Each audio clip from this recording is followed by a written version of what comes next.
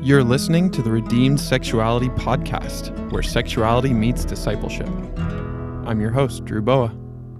What is sexuality for? There are only two ways to influence human behavior. You can manipulate it, or you can inspire it. So says Simon Sinek in a marvelous book called Start With Why. Sinek argues that if you want people to feel inspired rather than manipulated by your message, you can't start by telling them what to do. You have to start with why. What's the bigger picture, the overarching purpose? What's the point, and why should I care? People don't commit to the what of what you have to say until they've been won over by the why. This explains the ineffectiveness of typical sex education. Usually, parents and pastors sketch out the what of God's design for sex, what the Bible says about what to do and what not to do. But kids are asking deeper questions. Why? Why does God say these things? If I'm not married, why not have sex? And why does marriage have to be between two sexually different persons? These questions are foundational. If we can't communicate the deeper reasons behind God's design, nothing else we say will matter. Do you see the problem? We've been starting with what, rather than why. So today, we're going to start with why. Why did God make sex and sexuality in the first place? What's the point? What is sexuality for? I believe human sexuality is intended to portray God's covenant love in human bodies. Now, what on earth does that mean? Good question. If you want to understand God's covenant love, you have to look at the Bible to get the backstory. You see, God doesn't fall in and out of love. Instead, again and again throughout the Bible, he makes covenants. A covenant is an ancient ceremony of commitment. It's a promise to keep my word no matter what, or else. A covenant is a choice. God doesn't have to love us. He chooses to. And his choice is not based on his feelings. It's based on his faithfulness, even when it costs him dearly. Covenants are costly. When you make a covenant, you're essentially saying, I would rather die than break this promise, which is exactly what God did. He chose to die for us rather than break his promises. His love is free, but it's not cheap. It cost him his life. Is eternal. There's no getting out of it. It's permanent. A covenant lasts forever. It's a costly, eternal commitment.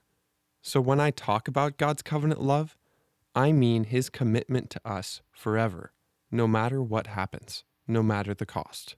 Sex and sexuality are ultimately about that. Once you understand this, God's design makes perfect sense. It's the secret to marriage, choosing to stay faithful, even when it costs you dearly, sometimes for 50, 60, 70 years. It's also the secret to singleness, choosing to stay faithful, even when it costs you dearly, sometimes for 50, 60, 70 years, because it's a portrait of covenant love. That's why sex is so sacred. That's why divorce is so destructive. And that's why our bodies matter, because they are the canvases for this portrait. And we want to keep the image intact. Now, the way we express God's love looks different in different seasons of life. I love the way Ben Stewart casts a vision for this in his book, Single, Dating, Engaged, Married.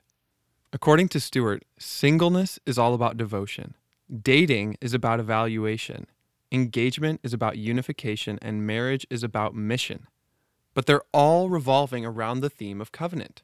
Singleness is about learning to devote yourself to the Lord's covenant love completely, regardless of whether or not you're in a romantic relationship, because your greatest source of life and love is Christ.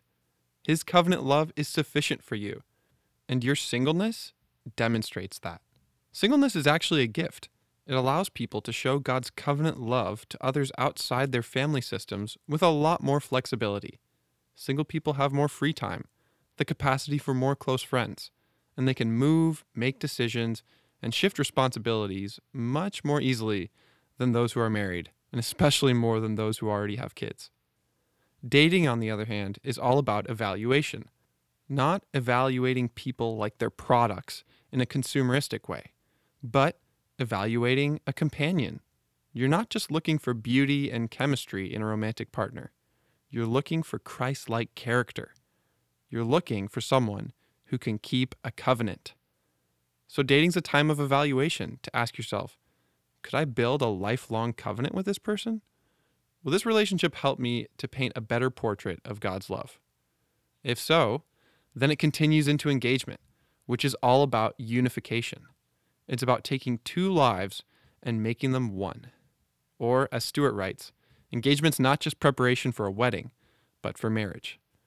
That's why I believe it's important for couples to get counseling before they actually get engaged.